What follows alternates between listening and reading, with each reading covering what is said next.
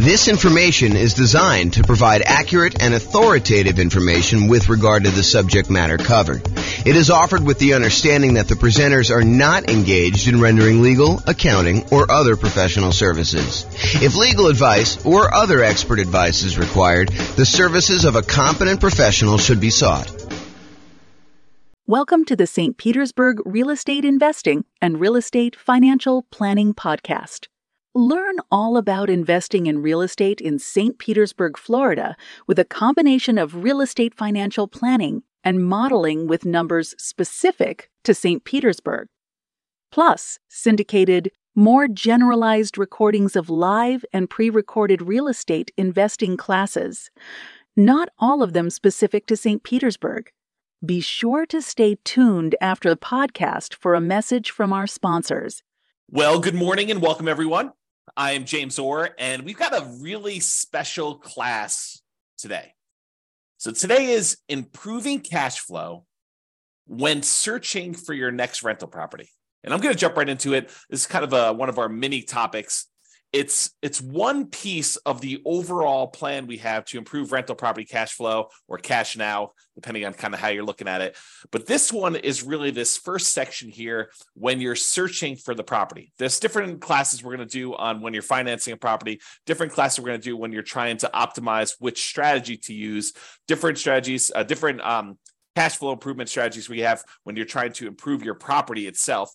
Different ones you use when you're utilizing marketing in order to get your tenant or tenant buyer in the property, different things we do when we own a property, and different things we do while we're renting the property. But today we're going to focus on searching for the property. So let's jump right into it. These are the areas that we're going to cover today. We're going to talk a little bit about selecting the right real estate agent. And it's probably not what you think it is, but we'll talk about that. And then we'll talk about locking or floating your mortgage interest rate. We'll talk about searching for less expensive properties, searching for pretty properties, which is counterintuitive, I think, to a lot of folks. And then searching for properties where the seller is offering seller concessions. And I'll go through some math on that for you. And then we're going to talk about searching for all the different creative financing strategies, like owner financing or wrap financing or subject to or assumable loans or installment land contracts or seller financing. So we're not going to teach an entire class on all those different types of creative financing, but I'm going to mention to you some of the benefits of basically searching out those creative financing strategy. So remember, the focus here is we're thinking about you as buying a rental property in the next 90 days, one that's going to move you toward being financially independent, even though prices may be really high, interest rates may be really high, and rents may be lagging. And so how can we do that to make it more profitable for you, safer, easier, with less risk? So we're going to really look at those things now. So let's talk about agent selection. I think a lot of folks, when I say agent selection, are thinking to themselves, maybe my real estate agent will help me buy the right property. And I think there's a part of that that's true. So you could go find an agent that's going to help you find a property that has a better ratio of rent to price, or a property that's going to have better rent appreciation, which overall is going to give you better cash flow in the long term, or one that's going to be in a part of town that's likely to appreciate a little bit better than another, or one that's going to help you avoid some costs or help you negotiate better and get a better price. I think all of those things are true. But one thing that I do want to focus in on is this idea that in some real estate markets, there are some real estate agents, and it's not everyone, but there are some real estate agents who will voluntarily rebate part of their commission back to you at closing. So imagine for a minute that you're going to go buy a $500,000 property, and the real estate agent is going to be paid by the seller in a lot of cases, but not always, but a lot of cases they're going to be paid, somewhere between 1.5%, 2%, 3%, 3.5%, 4%. It's all negotiated, but in a lot of cases, they're going to get somewhere in that 3%-ish range in order for helping you buy the property. And they're usually paid by the seller's real estate broker via the real estate seller. So if you think about it that way. But in some markets, the real estate agent who is helping you buy is willing to say to you, hey, look, I'm willing to pay you a rebate of my commission that I'm earning on helping you buy the property. So they may go in there and they may earn 3% of a $500,000 property, $15,000. And in exchange, they're going to give you back 1% of the purchase price, or in this case, $5,000 to you at closing. So once you close on the property, they're going to get $15,000. They're going to take part of their $15,000 and give $5,000 back to you. And this is all negotiated, right? Like some real estate agents will offer this up front. It's kind of like their program. Some real estate agents, you can negotiate getting a rebate back of their fee. And so it's just something to think about. So what I want to talk to you about is why this might be in a cash flow improvement. At first, you might think, well, I'm just getting part of my down payment back. Well, sort of, right? And I think that's true. You are getting part of your down payment back, part of the money that you had to come up with in order to buy the deal. But if you think about it in terms of how it improves cash flow, you might think about it this way. So it's almost like if you got $5,000 back on a $500,000 purchase, it's almost like getting $400 more per month back for a year, plus a little bit more. I mean, $400 per month for a year would be $4,800, and you got $200 extra. So it's really like getting $400 more back. And then at the end of the year, maybe rents have gone up a little bit, and you're not. If you were $400 a month negative, then maybe rents go up a little bit, and now you're not quite as negative after that. So you could look at this as offsetting some of your negative cash flow. If you've got negative cash flow on your property, ideally, we're trying to get you to the point where we can improve it all these different ways where you have very little or no negative cash flow or significantly positive cash flow, depending on your market conditions and where you are and what you're putting down and what your strategy is and how you're doing all this stuff, because a lot of it's variable. But ideally, if you were buying a property and let's say hypothetically it had $400 a month negative cash flow, but you're able to get this $5,000 rebate back from your real estate agent, then for the first year, you're kind of break even. And then after that, maybe rents have gone up. Maybe maybe you're renting a $2,000 a month property or a $3,000 a month property, and maybe rents go up by, 5%. I mean, I think that's probably a pretty aggressive growth rate, although we've seen more than that recently. But I think over a long period of time, that 5% per year is pretty aggressive. But if you got 5% on a $2,000 a month property, if I'm not mistaken, that's $100 a month. Now your cash flow is not $400 a month negative; it's only $300. And if you're on a $3,000 property, 5% improvement in cash flow. If I'm doing my math right, is $150. Now you're not negative $400, you're negative $250. So this could help get you over that first year of offsetting some pretty significant negative cash flow. Or if you have positive cash flow, it's a way to improve cash flow for the first year, if you think about it that way. Or a totally different way of looking at this, which I think is the one that most people are not finally attuned to, is you could take that $5,000 and instead of applying it directly to offset any negative cash flow or improving cash flow in that first year, you could say, I'm going to take that $5,000 and I'm going to use it to buy down the interest rate to improve cash flow on the loan I'm getting. Now, you may need the $5,000 upfront to kind of pay this to the lender when you go to closing, but you're getting it right back after you close as a rebate from the real estate agent in this example. So you may put up $5,000, buy down your mortgage interest rate, knowing that after closing, you're going to get $5,000 from your real estate agent, which could help offset the money you had to put up to do that.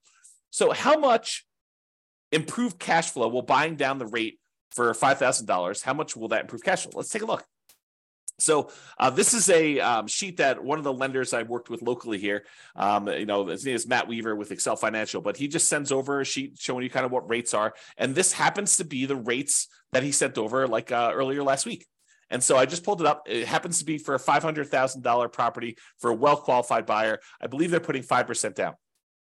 So this one shows you, I'm not going to go into all the detail. I probably should do a whole class on how to analyze these. In fact, I think it's on the schedule for doing financing.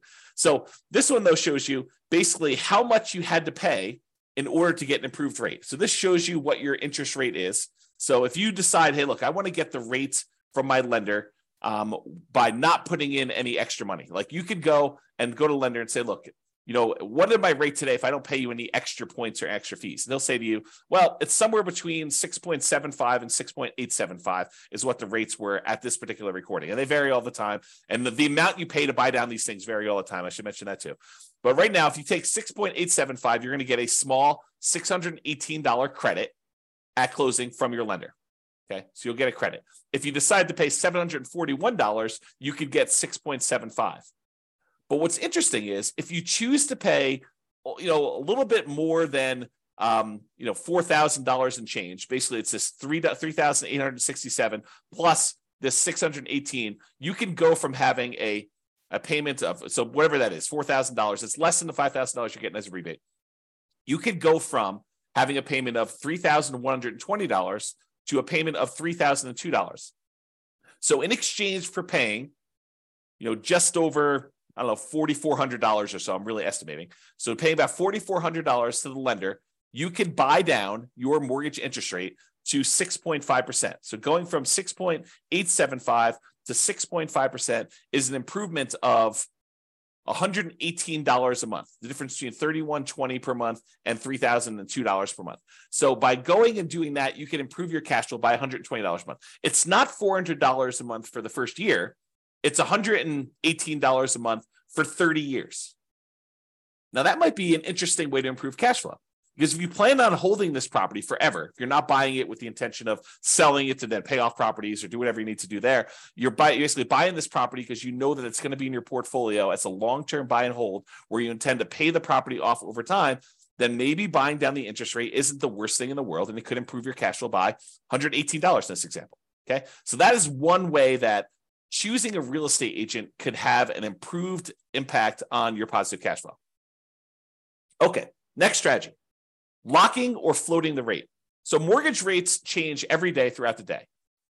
I would say most lenders tend to do a once a day adjustment. So, they reset their rates from their lenders at, 8 o'clock in the morning every day. And those are the rates that they're allowed to go and tell people throughout the day. So if you go to a local credit union or something like that, they may update their rates at 8 o'clock in the morning. And if you call anytime throughout that day, they're going to quote you that rate. But the rates are really changing all the time throughout that day. And the next day, when you wake up, they're going to be 8 o'clock in the morning. They're going to change the rates to whatever the current rate is for that day. So if you think about it, while you're shopping for a property, what if you're concerned that mortgage interest rates are going to go up? Well, it's really difficult to accurately predict the future. I mean, we really don't know if interest rates are going to go up or interest rates are going to go down. We can sort of guess based on, what's happening in the political world, but, unexpected things happen all the time. And those can impact mortgage interest rates. But if you're concerned that rates will go up, you're like, look, I can afford this right now, but if rates go up too much more, it's not going to be worth buying. Maybe what you want to do is go talk to your lender. And with some lenders, you can choose to pay a fee to lock in your rate while searching for properties. You can say, look, I know I'm buying something in the next 90 days. If I go pay you a fee, then we can lock in this mortgage interest rate and I will be able to get this rate definitely anytime within the next 90 days in order to close on my property. And they will a lot of times do that for you. Okay. Now the lock lasts for a predetermined period of time. It's not like you could lock in a rate and then 10 years later, you decide you want to use that rate, you could do it. It's usually for like 90 days.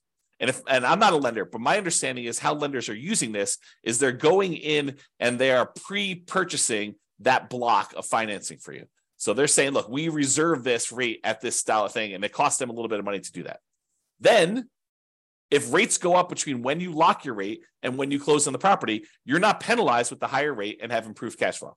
So this is thinking about, how we're improving cash flow by doing this. So you do that. If rates go down though, like let's say you lock in a rate and then rates happen to get better while you're under contract, some lenders will allow you to take advantage of some of the drop, not usually all of it. So if rates drop by half a point while you're under contract, they may only give you half of that.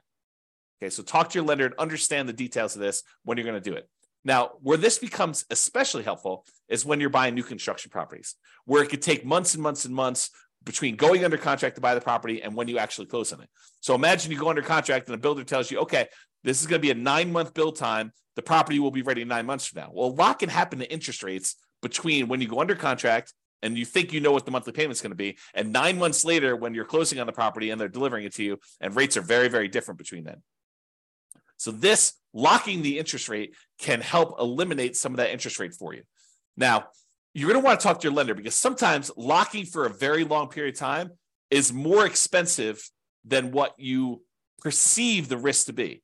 Now, if rates really jump up, it could have been a really good value play for you to go buy that. But a lot of times we don't know. And so you want to talk to your lender and say, what's the cost of me locking the rate for 90 days or 6 months or whatever you're going to do, and try to work out a plan to see what seems like a good value for you to do that. Let me take a beverage drink here. Okay. So, and this one seems obvious, right? The strategy of looking for less expensive properties. In theory, you think, hey, searching for and buying a less expensive property often means that the monthly payment and the taxes and the insurance on that property tends to be a little bit lower. So if you're able to get similar rent for a lower priced property, that can improve cash flow. And I agree with that. As a really, really rough rule of thumb, for every $10,000 less of an expensive property that you buy, it saves you about $50 per month less in mortgage payment. So if you've done, downloaded the world's greatest real estate deal analysis spreadsheet and you've analyzed a few deals and you kind of have a feeling for, if I buy this, whatever it is, 400, 500, 200,000, $1 million property in my marketplace, and if I get this rent, I'm going to have $100 a month positive cash flow or negative $200 a month positive cash flow.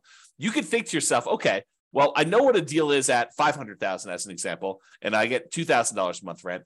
If I go buy a $490,000 property, well, that's going to be about $50 better cash flow. Really, really rough math. Okay. And so let's talk about where that comes from. So this is based on I'll tell you the story first. When I was a kid, my father was a real estate agent. And my father told me the really rough rule of thumb was when you finance a property, at the time this was true, $7, the rule of thumb was for every $1,000 that you borrow, it was $7 per month in payment. And so my father would be out, talking to a client, and they'd be like, how much is the monthly payment going to be on this? And so my father could, relatively quickly in his head, take the amount that they're paying, divide by 1,000, then multiply by 7 in order to get a really rough estimate of what their monthly payment would be. And this is just principal and interest. Okay. And that rule applied when interest rates were in the 7.5 to 7.625% range. Okay. A little bit higher than where they are now. Now, when I was doing real estate brokerage, I'd often give clients a really rough $50 per $10,000 a purchase price rule of thumb based on that 30-year fixed rate loan. And so that's the rule that you're getting here. And that's relatively fairly accurate between 4% interest rates and 6% mortgage interest rates for doing some really rough estimating. It's not exact. It's not like, hey, lender, James told me that if I go and I buy a $10,000 less purchase price property, then my payment's going to be $50 better. No, they actually do the math and they calculate it out. They don't use this rule of thumb. But if you're out shopping for a property, this is pretty helpful, right? You can say, look, this is about the same as this deal I was looking at before. I know what the cash flow was on that. This property is $20,000 less. Therefore, it's going to be about $100 more in positive cash flow. Really rough rule of thumb. Now, this is just principal and interest. Doesn't take into account taxes or insurance or maintenance or anything like that in there. It's just the principal and interest part of the loan, and it's a 30-year loan. And we're assuming that interest rate is somewhere in that 4 to 6% range. So, you're probably going to be a little on the higher range right now if you're in that 6+% interest rate. So it can also be used to estimate how much that cash flow changes. I kind of mentioned that. So if you're wondering where this comes from, here is the actual chart showing you how much a monthly payment is on a $10,000 loan, 30-year loan at $10,000. So it shows you, if you were getting a 2.5% mortgage interest rate, it'd be about $40 a month. Where it gets about 50 at 4.375, it's about $50 exactly. At about whatever this is, almost 6%, it's about $60 per 10,000 exactly. And you can see it goes all the way up here, like I did, all the way up to 10% mortgage interest rate. And at a 10% rate, it's, high $80 for doing that. So you can get a rough idea of what those numbers are if you want to look at them. Okay. Let's talk about seller concessions. So seller concessions is when the seller agrees to contribute some money towards your closing costs. A lot of people think of this as this would reduce how much money I need to bring to closing because it helps cover, things like closing costs or my share of title insurance or, my share of the loan costs or whatever it is. So you can think of it that way. But you can also think of it as a way to reduce your mortgage interest rate. Remember we talked before about getting a rebate from the real estate agent and being able to buy down the interest rate? Well, you could use seller concessions in order to buy down the mortgage interest rate in order to improve cash flow. So let's say you're prepared, you've got enough money to do your down payment, you've got enough money for all your closing costs, and now you're thinking, okay, I really want to improve cash flow. One way to improve cash flow is to say, I want to look at properties where the seller is offering some type of seller concession, which will allow me to use the money they're giving me to buy down the interest rate by whatever amount that was. So if you remember from the real estate agent rebate example, we talked about a $5,000 kind of buy down, a rebate would allow you to buy down the mortgage interest rate such that your improved cash flow by $118 per month for the entire 30-year period. So if you're able to get a seller to contribute $5,000 toward your closing costs, you can improve your cash flow by $118 by taking that money and buying down the interest rate with it. So maybe you want to search for properties where the seller is offering seller concessions. And we haven't talked about it because we're not talking about making the offer yet. But this can also apply to when you're making an offer. remember when you're making an offer, maybe you talk to your real estate agent and you say, look, I'd really like to be able to try to negotiate to get some seller concessions in here and get the seller to contribute some money that you could then use either to offset some of your closing costs and or take some of that money and buy down the interest rate. Okay. All right. Let's talk about pretty properties, kind of building on this theme. So I'm going to kind of walk you through an example here that may be counterintuitive, right? Because I think a lot of real estate investors, they think that buying a property that needs a little work and capturing a little sweat equity is a better deal. For example, let's say you can go find a property that needs $10,000 in work, but you could buy it for a $30,000 discount. So if you think about it, you're going to go in there and you're going to find a property. It's kind of rough, needs a little bit of fix up, needs some kind of attention to stuff. But for $10,000 out of pocket, plus maybe some of your sweat labor, kind of your effort doing it, maybe $10,000 in hard cash and materials and goods and stuff like that, you could buy this property. You're buying it at a $30,000 discount, such that if you put in the $10,000 worth of work, you've captured, using sweat equity, I use captured in kind of quotes there, but you captured $20,000 in equity. You basically got $20,000 in equity by doing this work yourself and paying the $10,000 in like materials and goods and do that. So if you were going to buy a property that way, and if you were going to sell the property or eventually do some type of cash out refinance where you could take advantage of that equity that you captured, ultimately that could be advantageous to you. I will totally admit that. However, what if you have zero intention of ever selling that property? And you have no intention of actually doing a cash out refinance on that? What if you're buying this property because this is going to be one of the assets you plan to have in your portfolio long-term as a cash flowing asset that is going to help you achieve financial independence? Well, if you're thinking about it that way, does it really matter that much that you captured $20K in equity? Well, maybe. I mean, buying a property at a $30,000 discount, it does improve cash flow, right? Because you're basically borrowing less. So a $30,000 discount means that you're likely saving about $150 to $200 per month in cash flow.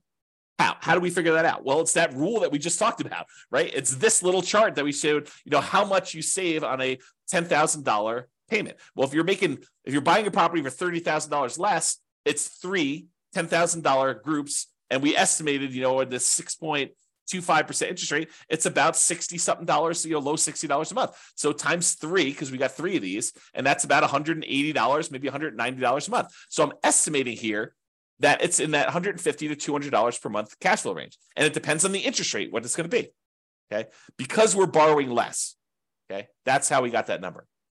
But what if instead of doing that, because $150 to $200 a month isn't bad. But what if instead of doing that and finding a property that needs work and having that extra $10,000 that we have to have on the hand in order to do the work and then doing all the labor ourselves and kind of putting in all effort, what if instead of doing all that work, we said, look, I'm just going to find a pretty house that doesn't need any work. And I'm not going to worry about getting a discount. I'm just going to buy a house that looks nice, is ready to go, it's rent ready, or I'm ready to move in and live there for years and no matter, whatever we're doing there. And I use that $10,000 that someone else might use to do the work and capture $20,000 in equity. And I'm going to take that $10,000 and instead of doing work, I'm going to buy a pretty house and I'm going to use that money to improve my interest rate, to buy down my interest rate instead. What does that do for cash flow?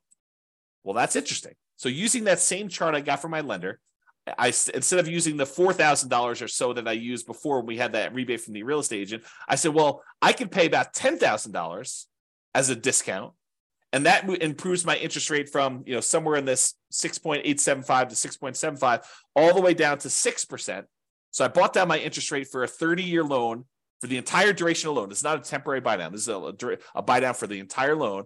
But I do that, and now my payment goes from $3,120 a month to $2,848, an improvement of $272 per month. Now, before, if I had done the work, I would have had more equity. But what does equity do for me? If I'm keeping the property long-term to buy and hold, it doesn't really help me at all, right? It does improve that cash flow because I bought it for $30,000 less. But instead of taking that $10,000 to capture $20,000 in equity, I took the same $10,000 and I've now improved my cash flow by $272 a month instead of about $180 a month. So it's almost $100 more improved cash flow by doing it this way. And you bought a pretty house, you didn't need to do any work. I don't know. Seems like it's something to consider. So talk to your lender about buying down the interest rate and how much it would cost and run the math and say, Is this worthwhile doing? All right, let's talk about some creative financing stuff. So I've kind of grouped all these together because you could search for properties that are owner financing, or search for properties that you could take over a loan, or search for properties where you could lease option it if you really want to get creative, or wrap financing, or subject to, or agreement for deed, or bond for deed, installment land contract, or all those different things. What I've basically done is I've grouped them all together and said, look, you can search for properties where you're able to get non-traditional financing. You don't have to go to a mortgage broker anymore and do all this. So I'm going to just very briefly, because this is not intended to be a class in creative financing, I'll very briefly run through what the differences are between these, and so you understand them, and that way you'll understand it. And then I'll kind of like make like one or two comments just on these in the terms of using this as a strategy. Okay, so owner financing is when a seller owns a property free and clear. They do not have a mortgage on it, and you go to them and say, I'd like to buy your property, but I would like you to act as the bank. I'd like you to deed me the property, and I will actually make payments to the property for you. I make payments to the property to you as if you were the bank. And then once I made the payments, you release your kind of deed of trust on the property, your security instrument, and then I own it free and clear. Okay, so that's the idea behind owner financing. Basically, the seller acts as the bank. With wrap financing, the seller is sort of acting as the bank, but they still have a loan in place. So you're going to go buy a $500,000 property, and they still owe $200,000 on that. But the lender, the seller says to you, okay, I'll tell you what, you make me a payment as if you're buying it for $500,000. I'll take part of what you pay me. I will pay the underlying loan of $200,000 that I still have, and I will keep the difference. So that's wrap financing. You're wrapping an existing loan that already exists on the property. Okay. Loan assumption. There are certain loans that are assumable, FHA loans, VA loans, as two examples, where you could go in there, and it's usually as an owner occupant, but you go in there and you formally go to the bank and say, I would like to qualify and formally assume all responsibilities for this loan. And by doing that, you're able to capture these really low interest rates we had over the last 5 years or so. So you can go find an FHA loan at 3.5% or 3% and buy it instead of getting a new loan at 6.5%. Okay, so the idea is you can go get these really attractive loans that are already out there and take them over by formally assuming them. And it could be a significant way for you to improve cash flow. We'll talk about a little downside to that here in a second. You can go in there and find a rent-to-own program. Let me take another sip here. You could go find a landlord who's tired of being a landlord and say, look, I'd like to rent the property, but I would like ultimately the ability to own this at some point in the future. I'd like an option to buy the property a year or 2 or 3 or 5 down the road, or I would like a purchase contract to be able to buy the property that is a year or 2 or 3 or 4 or 5 down the road that I could use to buy the property from you. So I'm going to rent it from you for a period of time, and then I'm eventually going to buy it. And you could do this if you're an owner occupant, or you could do it if you're an investor who wants to then sublease the property to someone else. So that's the kind of rent-to-own, lease-to-own, lease option, lease purchase family. And then you have the agreement for deed, bond for deed, contract for deed, installment land contract. This is sort of like a car loan where you don't get ownership. You don't get title to the property until you fulfilled your obligation, but you have a contract in place that says, if you make these payments for this period of time, at the end of that period of time, I will then give you a deed for the property. So it's a kind of a variation on owner financing that more protects the seller in a lot of ways, because they don't give you ownership of the property until you've done what you agreed to in the agreement, whatever that is, agreement for deed or bond for deed or contract for deed or installment land contract. And then finally, subject to is when a seller deeds you ownership of the property and they leave their existing loan in place. It's sort of like a subset or variation on wrap financing. With wrap financing, you're paying the seller. The seller is usually paying the underlying loan on the property, and you're kind of like part of the money goes to the seller, part of the money goes to the underlying loan. A lot of times with subject to, you're basically making an agreement with the seller where the loan is very high loan to value. You know, you're buying a $500,000 property and the loan is for $480,000, and the seller's like, look, I'm going to deed you the property. You just agree that you're going to make payments on this loan that's still in my name, and we're going to leave that loan in place. You're not formally assuming it. You're not going to the lender and saying, I'm applying to formally assume all responsibilities for the loan. You're just saying, look, the seller is deeding you the property. You're now the owner. Deed means ownership. They're deeding you the property. Now you're making payments on the underlying loan to this that the seller has on there. And the loan is staying in the seller's name. Okay, so that's an overview of creative financing. And you can see why these might be more advantageous, because, and there are probably exceptions to everything I'm about to say, but they tend to be more flexible in negotiating financing terms. If you go to a traditional mortgage broker and you start haggling with them over getting you a better interest rate, They're probably going to say, no, this is the rate we got. This is it. No, there's no negotiating.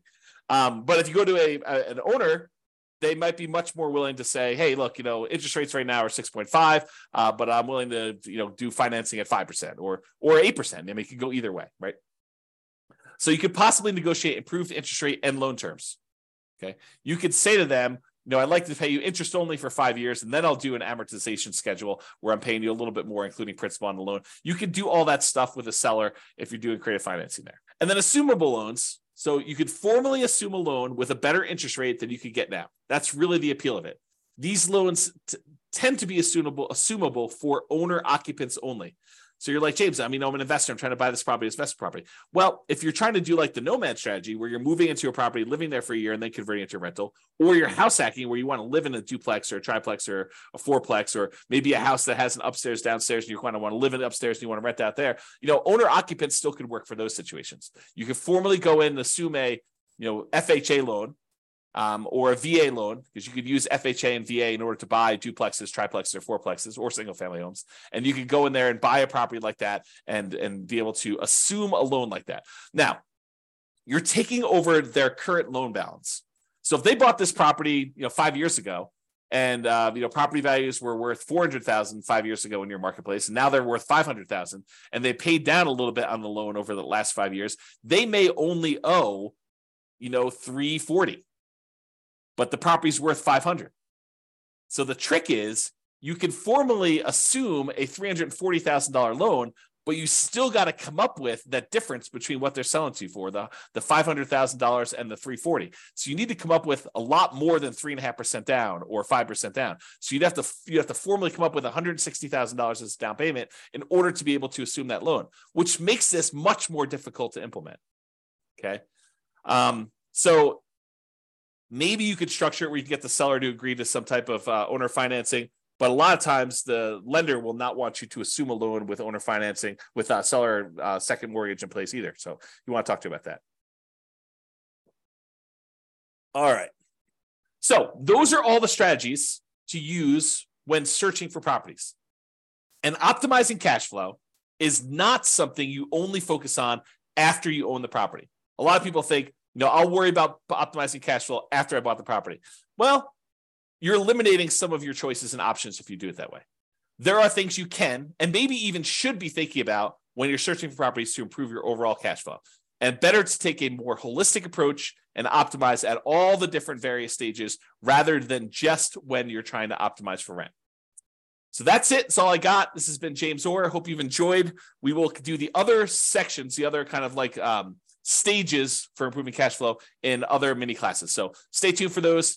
Bye-bye for now. With home prices up, mortgage interest rates up, and rents up, but not quite enough to counteract the higher prices and interest rates, cash flow on rental properties in St. Petersburg is harder than ever. Book a call with the Real Estate Financial Planner to apply our proprietary 88 strategies to improve cash flow on your rentals. See the show notes for a link to schedule your call and improve your cash flow today. If you're a real estate agent, lender, or professional in St. Petersburg that wants to help our real estate investor listeners, consider reaching out to learn about collaboration opportunities with this podcast. We'd love to add more value to our listeners by having you assist our investors buy, sell, and finance their real estate investments. See the show notes to schedule a call to discuss collaboration opportunities.